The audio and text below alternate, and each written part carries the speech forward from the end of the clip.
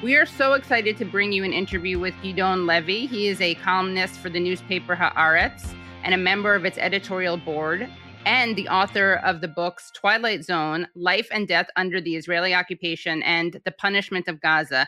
He's very prolific. He writes at Haaretz 3 times a week, so definitely check out his work. Gideon Levy. Thank you so much for joining the show. It's my pleasure.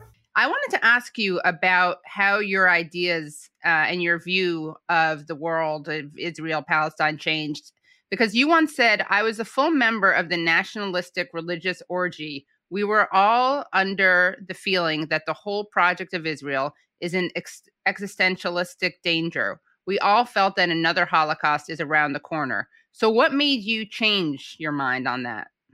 First of all, let me remind you that I was 14 when this orgy took place, namely at 67. And at 14, you are totally brainwashed. You really know only what you were told. And we were told all those myths about being always in existential threat.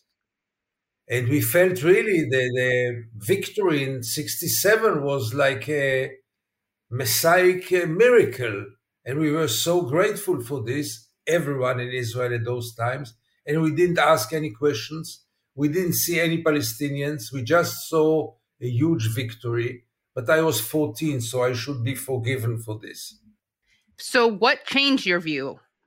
It was a gradual process, which namely and basically was starting to travel to the occupied territories, which very few Israelis do.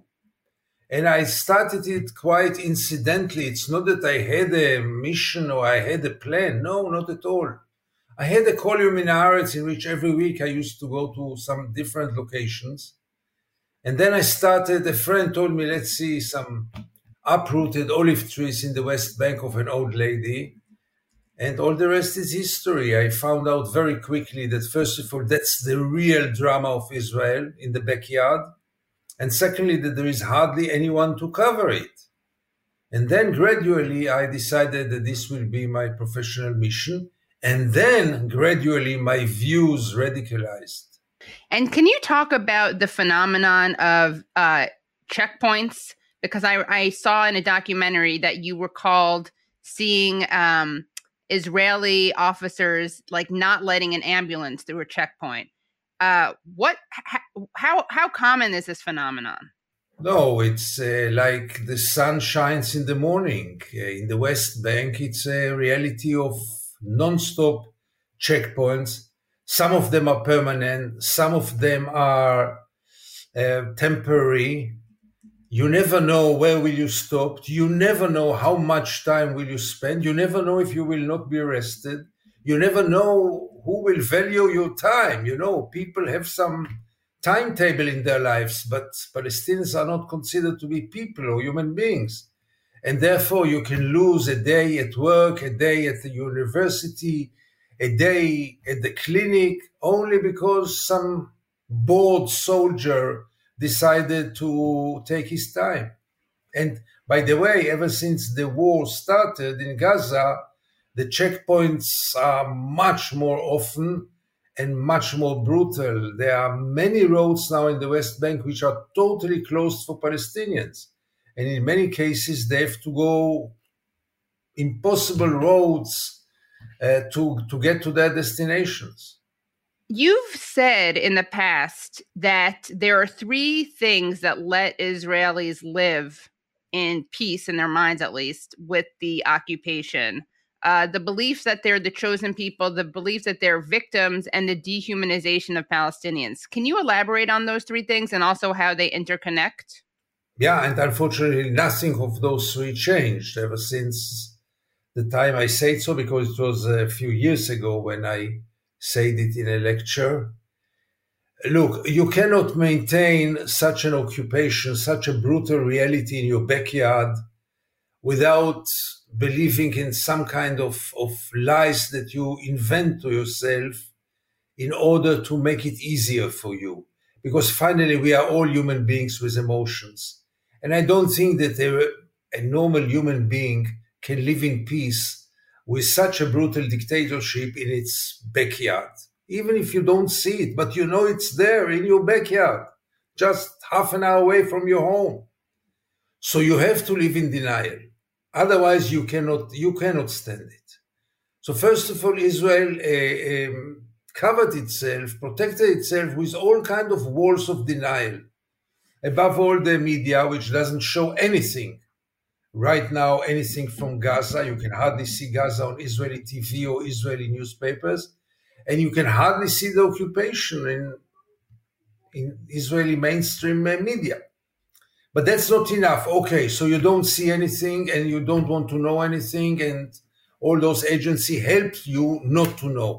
That's not enough. You have to have also some kind of ideology, some kind of explanation, some kind of justification. So the first thing you mentioned was really being the chosen people.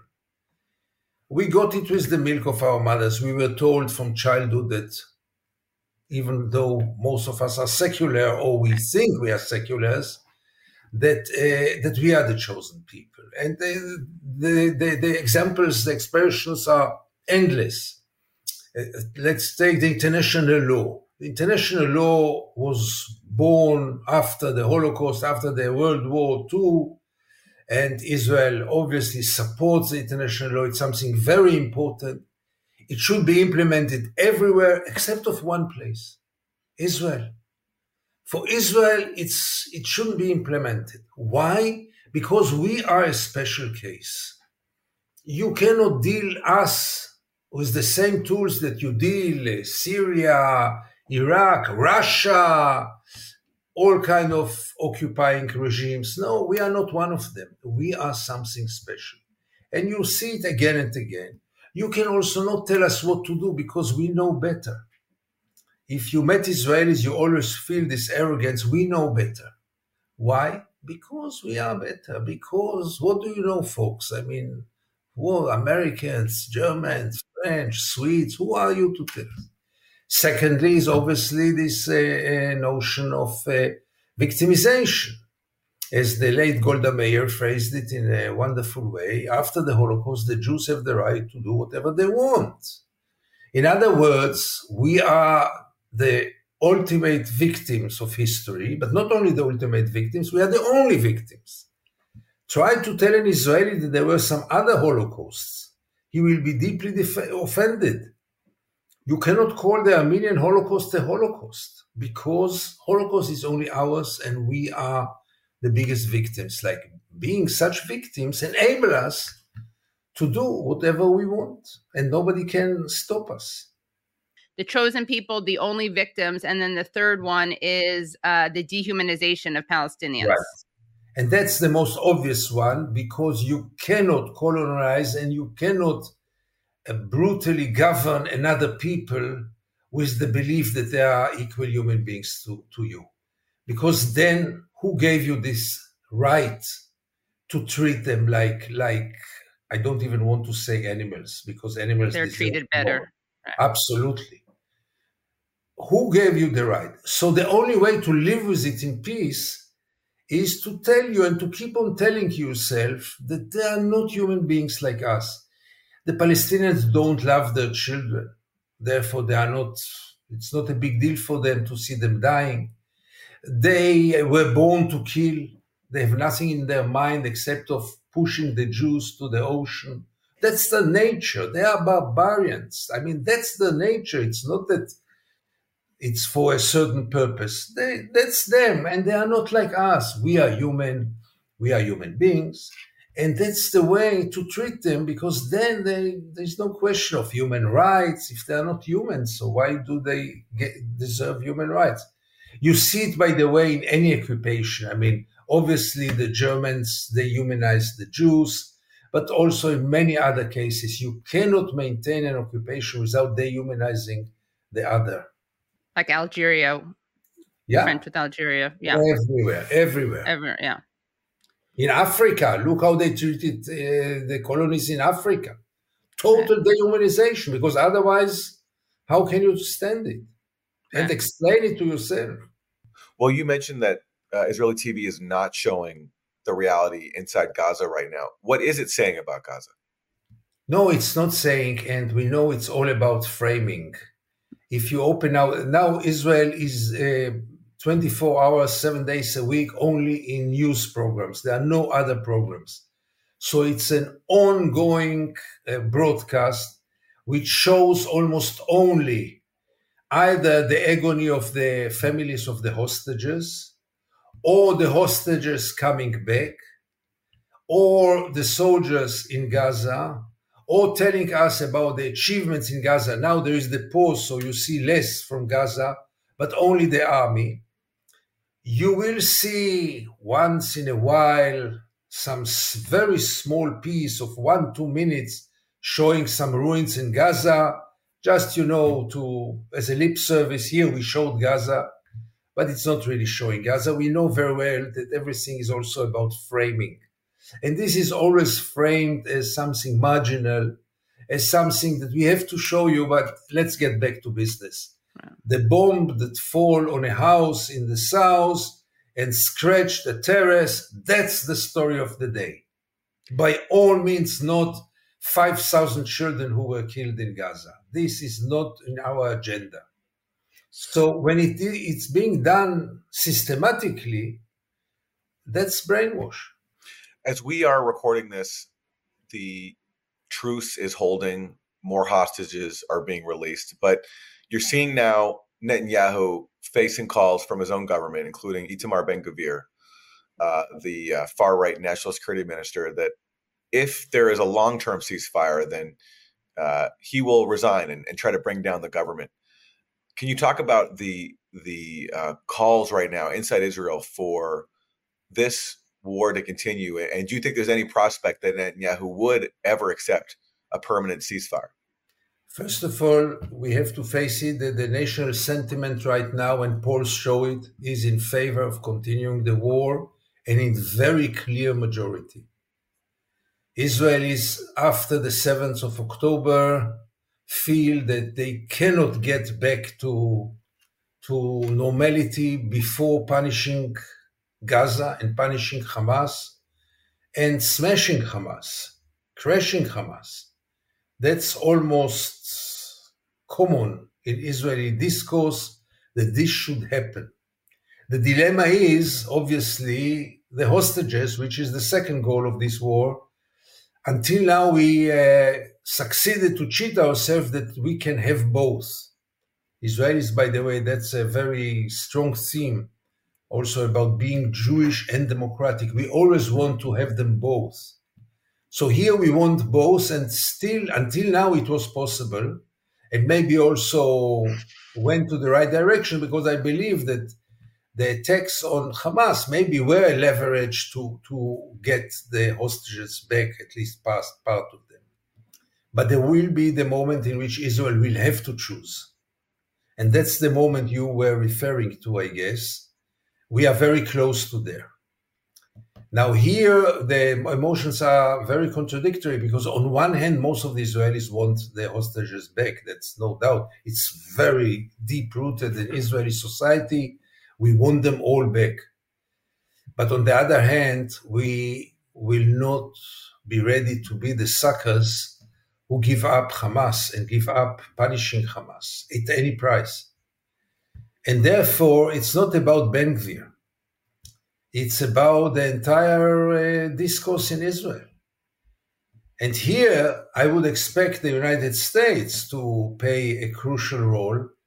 And in a very disappointing way, I can see that President Biden, who until now was really wonderful, really preventing Israel from crimes of war, from more crimes of war. But I don't hear a very clear message from the American president that Israel should stop this war. By all means not. And if Biden doesn't say no, why would Netanyahu say no? He got a carte blanche to continue. Yes, in certain limits, not to kill too many civilians. 20,000 were killed already, but not too many. I hope that my hope is really more about the Americans than others. The Americans should be very clear about it, but they are not. And how much, though, has the war on Hamas actually endangered the hostages already? No, until now, I don't think it endangers. There is one family that Hamas declared that they are killed, maybe in bombs. There was another one who was killed by bombs. But by and large, until now, we didn't reach the critical moment in which you have to choose.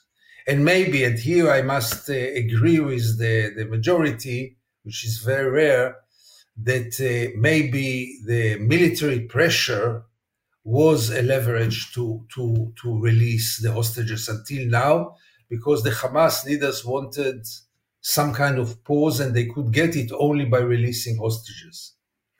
But from now on, it will be much more complicated. But there was an agreement, or there was talk of an agreement very early on, where Hamas wanted its own prisoners released, women and children, brokered by Qatar over a month ago. And Israel rejected that, chose to continue, chose to launch the ground invasion, chose to attack Al-Shifa Hospital. Isn't that the only factor here, that Israel just didn't care about its own hostages? It just wanted to continue attacking Gaza? Yes, and then I guess Netanyahu realized that the public pressure to release hostages is so big that he had to change his strategy, because the pressure grew and grew. In any case, he's in a very weak position right now in Israeli public opinion, and most of the people are just waiting to the war to be over to get to the next stage and getting rid of him one way or the other. But right now, he had to listen to the public, and the public was very clear about the choices. I think that if it would have depended on this government and only on this government, they would rather go and crash Hamas, or what they call crashing Hamas, over releasing the hostages. Right. Don't forget, there is also a question, there's a question also of identity. I don't want to exaggerate about it, but I don't want to ignore it. Most of the hostages are from kibbutzim, from the left, from the peace camp. This is not the constituency of Netanyahu. I don't want to blame him that he cares less about them. No, he's not such a cynical, I hope. But still, it is in the air that the hostages are from the other camp, so to say. And you see also that the majority of those who prefer releasing hostages are coming from the opposition. And in the coalition, the majority wants war over the hostages. And we've also seen some of the relatives of the hostages and the relatives of Vivian Silver, who was killed, who was a leftist peace activist. We've seen them. I mean, I remember seeing her son say something like, this is exactly what she was fighting against, or was fearing would happen, which is so tragic. And we've heard the son of whose parents were killed, he was saying that there needs to be peace. So it's interesting that some of the most vocal peace voices are people who are related to the hostages. I'm sure that doesn't represent all of them, but... Sure. Those from the kibbutzim, for sure. Those from the party and the soldiers obviously are different, have different backgrounds.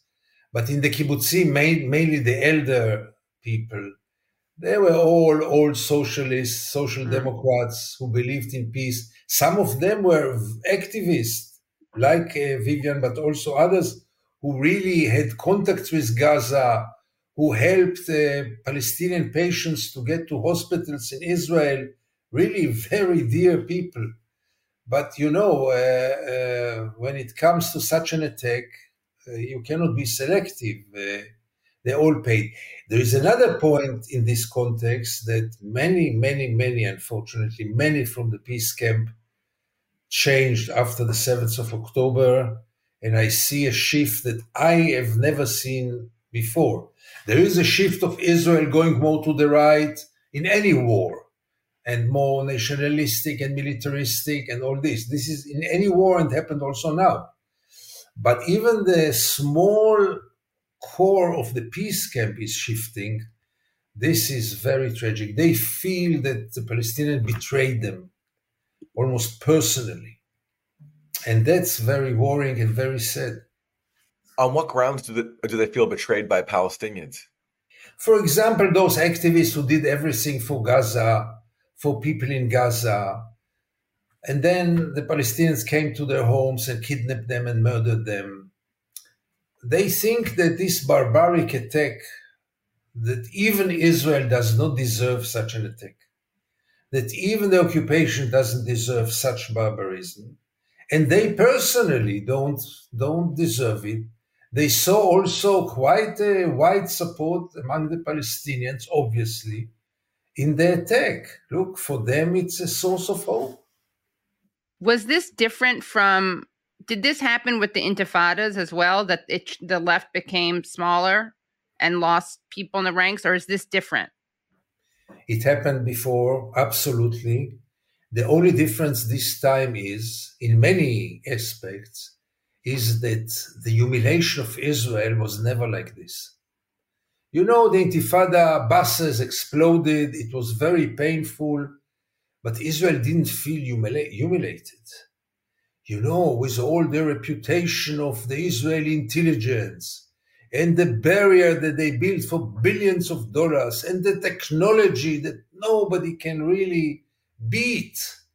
And then a few hundred Palestinians on motorcycles conquered the south of Israel within hours with the most primitive weapons. This humiliation they never saw before. And that's a major factor also by this need to punish them. How can you do it to us? You wrote a piece shortly after this happened. Israel can't imprison 2 million Gazans without paying a cruel price. So this attack, it seems you're saying, is not justifiable, but is also inevitable, or at least not surprising or understandable. So how does Israel deal with this? I mean, you've said in interviews that you can't bomb Hamas out of existence. So is there any hope for anything, any peace, any one-state solution? I know you call the current state one state. It's just an apartheid state. Is there any hope for one state with equal rights? Not for the short run. I don't see any hope from any direction, because you don't have any partners for anything, neither among the Palestinians nor among Israel. The prospects for it are zero, because also the international community doesn't seem to pay more than, again, lip services, and doesn't show any signs that it's going to really be committed in actions, not in talkings, but in actions, to impose some kind of solution, or at least some kind of progress toward the solution. So who is going to pick it up? Israelis will not wake up one morning and say, oh, this occupation, this apartheid, we don't like it so much, let's put an end to it. This will never happen. It will only happen when Israelis will pay for it, will be punished for it. And this is not going to happen because the international community basically supports the occupation. The United States supports the occupation actively, passively. All the big sentences and the slogans we know, they led to nowhere. And America knows if America would have liked to put an end to the occupation, they could have known very well how to do it. They never tried even. Can you believe that Russia, after a few weeks of invading Crimea, was exposed to sanctions, and Israel, after 55 years of occupation, nobody even mentions the possibility of sanctions over Israel? How could the U.S. end the occupation if they wanted to? What is easier than this? Israel depends so much on the United States. The aid is so generous, more than any country in the world. God knows why, but Israel gets more than any other country in the world. And believe me, Israel is not the poorest country or the country that deserves. But that's the choice of the United States, and that's your own choice. You have to decide to whom. But why not to condition? It was never conditioned. This is so outrageous. You claim, the United States claim that it has some interests, that the two-state solution is the plan and should be implemented, why not to condition that the settlements are a big danger? Why not to, for example, condition the aid by at least stopping building settlements? You want our aid, you have to stop this criminal project. What is so complicated in this? No American president, no administration went for it. They always say it's terrible, many condemnations. What did you do for it? Nothing. Yeah. Hamas has changed its positions in the last 15 years or so. It deferred to the Palestinian Authority on negotiating with Israel. It changed its charter to say that it would accept a Palestinian state inside the West Bank and Gaza. And tacitly, although not formally, but tacitly, that's a way of saying they're going to recognize Israel's borders outside of the Palestinian state in the West Bank and Gaza. Was there ever any debate inside Israel about trying to engage with that and seeing that as an opening for a long-term peace for a two-state solution? If there was any debate, now it's over. And you can't even mention a possibility of negotiating with Hamas. This is out of the question. I mean, Israeli society sees now Hamas as a Nazi organization, and with the Nazis, you don't negotiate anything. Now, there were times in which there was some discussion, but I guess you know that in Israel, there are not many political discussions anymore in the last decades. Nobody speaks about the long future. Nobody speaks about, everyone is only in the present. Nobody asks an Israeli, where do you want to go? Where are you aiming? Where is your state aiming? What is the end game? What is your goal? What will be here in 20 years' time, in 30 years' time? What's the even, you know what? You will not be implemented. What do you want to happen here? You will not get answers except of the very right extremists who will tell you very clear to expel the Palestinians from here.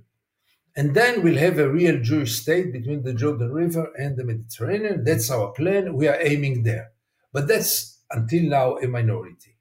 All the rest have no plan, and there is no debate. There is no debate.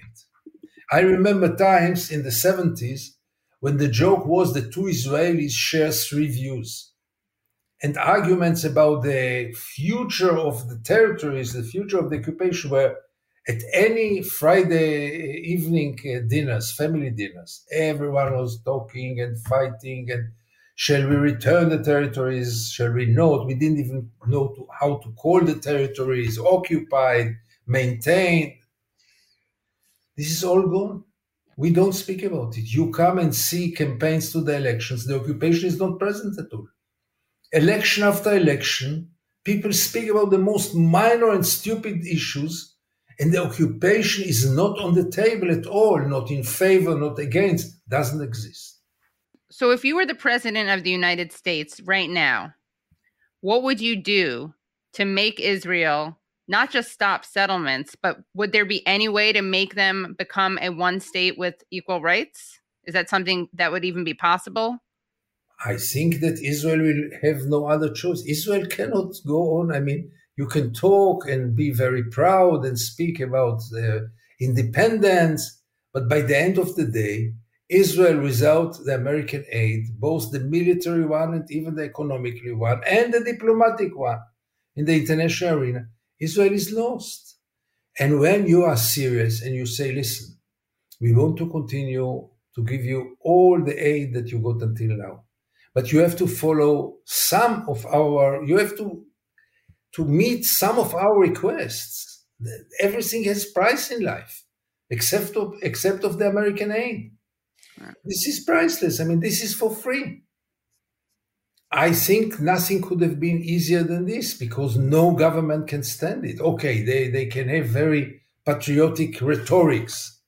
But by the end of the day, if you need now new missiles for the Iron Dome, and the American president tells you, no, you are not getting it if you don't do 1, 2, 3, you cannot live without more missiles for the Iron Dome. You have to listen to what America is telling you, but America is not telling you anything. Gideon, you have friends and contacts in Gaza. What have you been hearing from them I throughout tell you the this truth, assault? I'm too ashamed to call them. I didn't talk to anyone in Gaza. You're too ashamed to. Yes, I cannot talk to them. I don't know how who is alive and who is dead, who is homeless and who is sick. I don't dare to. I don't know if it's possible to call because for long times it was also hard to. Yeah. I didn't talk to anyone in Gaza ever since it started. I mentally I cannot. What shall I tell them? That my heart goes to them. I mean, Yeah. it is so hollow. It's my people, my soldiers who do it, and I will call and say, "Listen, my heart goes to you." If I could go there, great. But don't forget also that I've not been in Gaza for the last 15 years because Israel doesn't let any Israeli journalist to go to Gaza. So most of the contacts are also much weaker now because it's 15 years that I've not seen none of my friends there. My drivers, you know how much I care about my two drivers there, taxi drivers. We were for years every week meeting and having such a great time there. I've no clue if they're alive or dead, and I don't dare to call them. And I remember during the 2014 Israeli assault on Gaza, I remember during that time you had to have bodyguards inside Israel going around. Is that still the case now? No, by all means, no. Thanks God, because I didn't enjoy it, but I don't know what happened either. I don't know to explain it, but I feel so safe this time. I go in the streets, nobody spits at me, nobody even makes remarks. I don't know to explain it. I mean, I have some explanations, but they are not very convincing. I don't know, but no need at all. Also, no threats, but in the email, really, something went wrong. This is very clear. I was wrong somewhere that all of a sudden they accept me or they gave up on me or I don't know what to say. I don't know. Here in the US, polls show that young people are overwhelmingly against what Israel is doing. And that kind of generational shift is pretty common. Generally, the youth are going to be on the side, more on the side of human rights than their elders. But in Israel, that's not the case. And it seems to me that the younger generation actually is even more extreme than older generations. Do you agree with that? And if so, how do you explain that? I totally agree with it. It's very interesting because usually young people go more radical than the parents to both directions. And the left is always more attractive, intellectually for sure, but also morally. What we see here that generation after generation, they become more ignorant about the conflict. They know nothing. They really know nothing. You will be surprised. I can assure you that any average American student in university or in college, for sure any European, knows much more about the conflict than an average Israeli. We live in denial. And therefore, we don't want to know anything, not only about life in Gaza today, about the whole history, the context. The context is not present. And secondly, there are so many incitement agencies which work. And now we have also the social media, which is very destructive. And this is new. So the young generation is not only not very promising, because this combination of ignorance and nationalism is a very, very explosive one. And this is what we face. And again, I must emphasize the first one, the ignorance. I'm amazed again and again how little there are. Obviously very knowledgeable young people in Israel, yeah, but the majority, they know nothing, and they don't want to know nothing, and they hate the Arabs like hell. So you said that you haven't been to Gaza, but you have recently. Am I correct that you went to Tulkarm in the West Bank? I go every week in the last 32 years, either to Gaza or to the West Bank. In the last 16 years, only to the West Bank. I was last week in Tulkarem. I was the day before yesterday in Ramallah. I do it every week. I didn't miss, I think, 1 week in the last 35 years. And 42 people, I believe, have been killed in Tulkarm. Right. Can you talk about the latest visit and also, the circumstances in which these people were killed? So I would like to add, because 1 week later, as I told you, I was in Ramallah. This will be published tomorrow. And in Ramallah, there were 31 people killed in the same period of time, with a big difference. In the area of Tulkarem, there is a very militant resistance.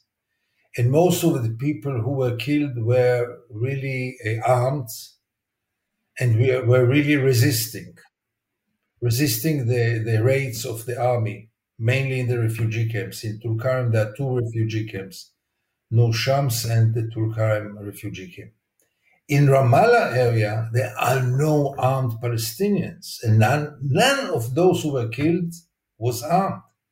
This was really an outcome of happy trigger soldiers who feel under the atmosphere of the war, when there is no interest whatsoever, no media, nothing, that they can go wild. I have a video, for example, of a group of border police guys who shoot 2 cars one after the other. They know nothing about those cars. They shoot tens of bullets into those cars, obviously killed both drivers, but they had no clue, and those cars were driving very slowly. I have the video. Just, maybe they were bored, maybe they looked for action, maybe they are jealous of their friends in Gaza who can shoot and kill, and maybe because they knew that nothing will happen to them, and you know what? Nothing will happen to them, and they just killed. It's terrible scenes, and it's under the radar. Nobody cares about it. Abroad, there is some more interest in the West Bank than in Israel. In Israel, it doesn't exist. If Gaza doesn't interest you, think that Tulkarem interests anybody? Until it will explode in our faces. People don't realize that this is going to create more violence. No. They just ignore it. Yeah. They're in denial. Yeah. They think they're all terrorists, and that's the way to fight terror. Right. How you've said that Israel can't ignore what happened on October 7th, but what is the response that you think would be appropriate? That's a very hard question, to say the truth. And here I'm not very clear. Because I totally agree that after such attack, you cannot just say, okay, let's go on, nothing happened. You cannot do it. Even if it's not very clever to go for war, or to attack, or to bomb, even if it's not leading to nowhere, I mean, states don't do it. No state would have done it. Just say, okay, you killed 1,200 people, you raped, you took hostages, you did horrible things, and we will just sit still. So I understand this, even though I'm sure that this war will not lead to anywhere and will not solve anything and will just create new problems and new hatred. But I understand the sentiment. It's almost a primitive sentiment that you have to do something. If your neighbor comes and I don't know what, explode your apartment, at least you go to the police. You cannot just say, okay, no problem, I continue my life. Nothing happened. No, you can't do it. And the question is, how far should you go? And at any price, at which price? The problem is that most Israelis think that now we can go as far as we want, at any price. And if you ask them, okay, you killed 20,000 Palestinians, most of them innocent people. You killed 5,000 children, maybe 7,000, all of them innocent children. What about it? So, and how far will you get? I wrote in my piece yesterday, if it will be 100,000 Palestinians, and if it will be 1 million Palestinians, and the average Israeli will tell you it will take what it will take. And with this, I cannot live in peace, because this is really outrageous. I want to read for you something from a new investigation by 972 magazine, which is based inside Israel. It's a joint magazine of Israelis and Palestinians. The article is called "A Mass Assassination Factory Inside Israel's Calculated Bombing of Gaza." And this is somewhat it says, compared to previous Israeli assaults on Gaza, the current war has seen the army significantly expand its bombing of targets that are not distinctly military in nature. These include private residences, as well as public buildings, infrastructure, and high-rise blocks, which sources say the army defines as power targets. In Hebrew, that's matarot otzem. The bombing of power targets, according to intelligence sources who had firsthand experience, is mainly intended to harm Palestinian civil society, to create a shock that, among other things, will reverberate powerfully and lead civilians to put pressure on Hamas, as one source put it. Several of the sources said that the Israeli army has files on the vast majority of potential targets in Gaza, including homes, which stipulate the number of civilians who are likely to be killed in an attack on a particular target. This number is calculated and known in advance to the Army's intelligence units, who also know shortly before carrying out an attack roughly how many civilians are certain to be killed. So that's this article saying, and they're citing sources inside the Israeli army and intelligence services, that Israel knows when it's bombing Gaza that even has a precise estimate of how many civilians it's going to kill, but proceeds anyway. I'm just wondering your response to that.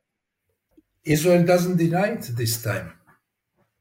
Israel doesn't deny it even, doesn't bother to deny it. You see, the army claims that Israel killed 5,000 Hamas fighters, which leaves another 15,000 innocent. Israel doesn't deny this figure.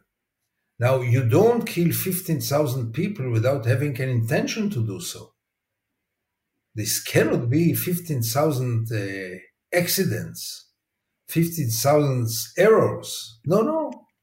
I'm very sure, I'm not a military expert, but I'm very sure that you were just reading now is very precise. When they tear down those buildings, one building after the other, they know very well that they are killing children and babies and old people and sick people and everyone.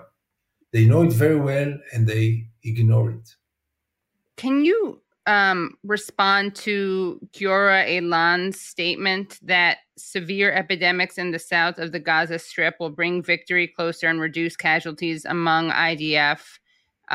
He also said that they're not at war with just Hamas, but, quote, all the civilian officials, including hospital directors and school directors, and also the entire Gaza population. What is your response to that? I know you wrote an article about that. What's your response to that? And does that imply that this is genocide? Let's put things in context first of all. Giora Eilander is not an extremist general. He's one of the more appreciated thinking generals. I would say he's center-right, but not more than this. He's not Ben-Gvir and not Smotrich. He's quite mainstream. He was brought up in a moshav, labor. He got all the education by labor. He is really the center of Israel, I would say. And he writes this article, which those proposals, let's put it on the table, those proposals are Nazi proposals. Nothing else but Nazi. You cannot define it no other way. When you prefer epidemics over fighting and you make it as a recommendation, let's go for it. It will save lives of soldiers. This is a Nazi proposal. And the mainstream newspaper publishes it, and he writes it, and except of me, nobody had anything to say about it. It passed like nothing. An ex-colonel in the Air Force wrote me the other day, his friend, your island's friend, he told me he regrets writing it after I wrote my article. He regrets writing it. So I told him he will make a great service to himself if he will just say it somewhere or write it somewhere that he regrets it. He never did. And it shows where the Israeli society stands today.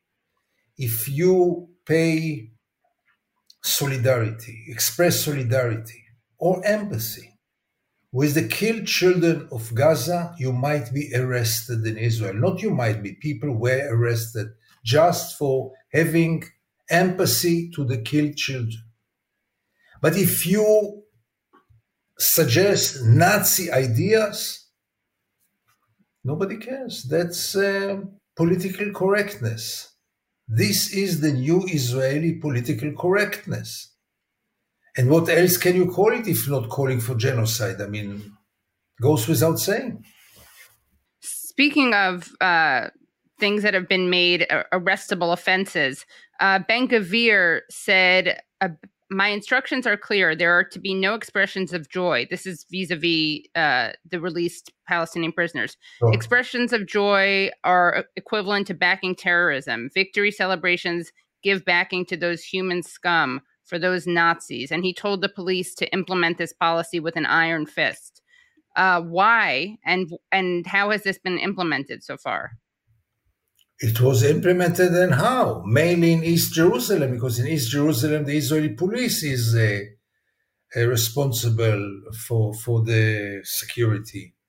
They came to all the homes of the released prisoners and warned them. They didn't let them gather together. They didn't let them raise flags or any kind of posters. It was really, as I wrote, a police of emotions. You are not allowed to be happy. In the West Bank, it's a little harder because there the army had to do it. And in many cases, the army came and prevented any celebrations. And here I must, again, also to put your attention to the fact that the Israeli media is hardly talking about the release of the prisoners. Another thing which is totally ignored here, those are also human beings who came out from jail, part of them political prisoners, part of them children, part of them administrative detainees who were never brought to court. And part of them did some things, obviously, but paid the price. In any case, they are human beings as well, and their families, for sure, are innocent people. And we will not show it on Israeli TV. And once, when they showed it for 10 seconds, maybe, one of those places, a quite respectful reporter on one of the main channels immediately reacted on camera. Why do you show it? Why do you show it? You shouldn't show it. That's Israel 2023. I was surprised that Israel, I saw a report talking about the treatment of the hostages. The released hostages were saying that they were not treated badly, by Hamas, that they didn't have a lot to eat, but that they were given their medicines when they could access it. And of course, there's that woman in her 80s who had been released who recounted similar things, and she was kind of vilified. And these people have been told not to talk. So what do we know about the treatment? The truth is we know nothing. And Israel prevents us of knowing. They claim that it has to do with the future releases of hostages. And even the families tell very little. Yesterday, there was a 16-year-old girl released together with her dog. Imagine yourself this, 55 days with your dog. I mean, how terrible can the conditions be if they let her stay with her pet? But it's very hard for me to say anything when I don't know. Because here and there you hear also, first of all, the conditions are very hard. Not enough food, because there is not enough food also for the guards. Secondly, very bad conditions. Hardly toilets, no beds, sleeping, old people slept on chairs. I mean, by all means, I wouldn't say that this was a resort place, yeah? But how cruel were they? I don't know. We don't know until today. Gilad Shalit, who was 5 years in Hamas prison, When he was released, we all wanted to know how was it for him. He would never talk until this very day. And I really don't know. I really don't know what's the truth. I know very well how we treat the prisoners, the Palestinian prisoners, and especially after Ben Gvir gave new instructions, and they are really being held in terrible conditions, being held in terrible conditions, especially in the times of war. But I don't know enough to say. I have my guesses. It cannot be so horrible, but because they all look well. Mentally, they are not very well, I guess. But physically, they all, until now, don't forget, we didn't see the soldiers. I don't know what they went through. We didn't see the men, but those we saw until now look very reasonable, very reasonable. But I wouldn't go farther than this because I practically don't know.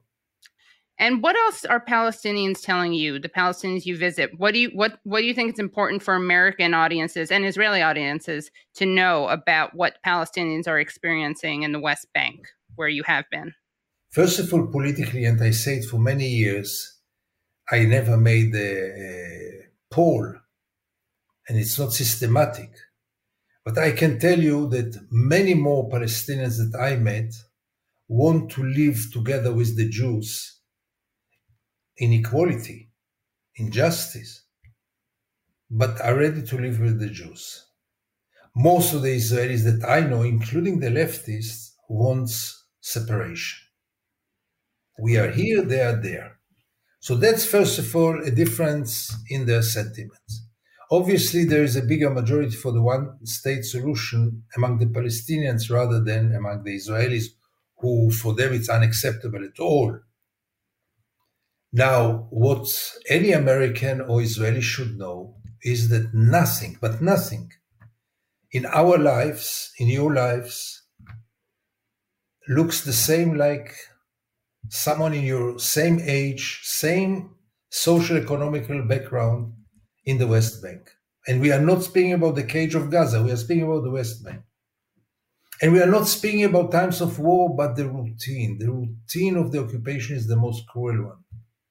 Because at any given moment, the army can penetrate to your home, mainly at night, with dogs, wake the whole house up, make a search without any legal supervision, obviously, at any moment. The army the raids are every night, everywhere. At any given moment, you can be arrested with reason, without reason. At any given moment, your parents can be humiliated in front of you and children can be beaten in front of you. This can happen at any moment. And above all, your life is so cheap and you can be so easily shot at any circumstance. You don't have to do much in order to be shot. I mean, if you drive a little, they can claim that it's a little suspicious. Again, I saw this video from Kalandia. The police immediately say they were driving in a wild way. I saw the video. They are driving so careful and so slowly.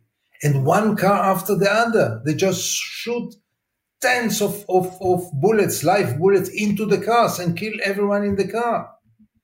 So life is in terrible danger, but what is much worse than this is the lack of dignity. You know that any 18-year-old soldier can do with you whatever he wants. And same for an armed settler. He can do to you whatever he wants and nothing will happen to him. You are really in your hands, and maybe that's the most important point, you are totally helpless. You have no one to come to save you. No, I mean, everyone in every other society in the world can call a police, can call an ambulance, can call soldiers, army, someone to come and guard you, protect you. Palestinians have no protection whatsoever. And that's a way of life. I'm not speaking about the economy, which is terrible. Intelligence, young people who studied in university, who graduated universities, have no jobs. They might smuggle into Israel with a degree in philosophy, in literature, in engineering, in law, and they would work in good times, in constructions in Israel, being humiliated, being arrested very often. I mean, life has no perspectives for anything. And everything we said here is so much better in the West Bank than in Gaza. Final question from me, and thank you so much for your time. I really appreciate it. You've said in a debate over the one state, you said that cynically, all the people who say now that they're in support of a two-state solution when it's not possible were the same people who opposed the two-state solution when it was possible. And you say that you are in a one-state right now. It's just that it's a one state with an apartheid system. Right. Can you explain to people who don't understand this why a two-state is now impossible? In the West Bank, there are West Bank and East Jerusalem, there are over 700,000 Jewish settlers. Part of them are armed. All of them are represented in Israeli politics as the strongest political pressure group. They have ministers, they have members of parliament, they have high officers in the army, in the media, everywhere. They are a very well organized, very powerful group in Israeli society. There is no reality in which anyone will be able to evacuate them from their settlements. 700,000 people you cannot evacuate. If you don't evacuate them, there is no viable Palestinian state. Anyone who had visited the West Bank understands that there is no room. You cannot drive in the West Bank more than 10 minutes without seeing another settlement. What kind of Palestinian state will it be when in every corner there is an armed, militant, violent outpost? Who is going to challenge it? And how will it be a Palestinian state with 700,000 settlers? So there are all kinds of ideas. We will build tunnels and bridges and evacuate some of them. I don't believe in them, because if we want a real lasting peace, it must be a just one. And if we want a Palestinian state, it must be a viable one. I'll give you another example. Israel, and everyone applauds and agrees to it, demands that this will be a demilitarized state. Why should Palestine be a demilitarized state? Why? Don't they have the right to protect themselves? Why Israel can have any weapon in the world and the Palestinians have no right to have any weapon when they will have a democratic state of their own? And what does it mean that they are demilitarized? It means that Israel can do whatever it wants. So it's not a state. So all this will not lead to anywhere. Not to speak about the fact that with the Palestinian state, you don't solve the main issue of the right of return. You don't touch it at all. You don't solve anything. It will be like the Oslo Accords, another interim agreement. It will not last. I am looking for something which will last. What is lasting already for the last 55 years is a one state. We are all living in one state. A refugee in Jenin and a shepherd in Hebron and me in Tel Aviv will live under the same regime, under the same authority, the government and the military of Israel. He is more under the military, I am more under the government, but finally we are living in the same state. He's using the same currency that I use. He is registered the Ministry of Interior exactly like I do. He is living under Israel, like me, under the state of Israel. So the one state is here. The only problem is its regime. And its regime is anything but democracy. I will not get into it because it's late, but it looks like apartheid, it behaves like apartheid, it is apartheid. I don't know anyone who went to the West Bank, saw a settlement, a Jewish settlement on one side, a Palestinian village next by. The Jews have all the rights in the world. The Palestinians next by have no rights whatsoever and will be able to call it in any other name but apartheid. And if Unless they're liars. Sure. So, this reality can last forever, or we will start to turn it into a democracy, equal democracy between the sea and the river. One person, one vote, equal rights. Yes, it is the end of the dream of the Jewish state. It's not my dream, but it's many people here. It was their dream. It is end of Zionism, obviously. I don't underestimate it. It is also the end of the dream of the Palestinians to have their own state. But I don't recall any other solution for the long run. We are doomed to live together, and we better live together in equality and not in an apartheid system. Well said. Thank you so much. It was really my pleasure. You are wonderful. I must tell you, both of you are so knowledgeable, and your questions were such great pleasure for me, because I've interviewed in the last 6 weeks so many times, and your questions were the best, seriously. Oh, wow. Thanks. I really, really enjoyed this conversation. Thank you so much. That means a lot.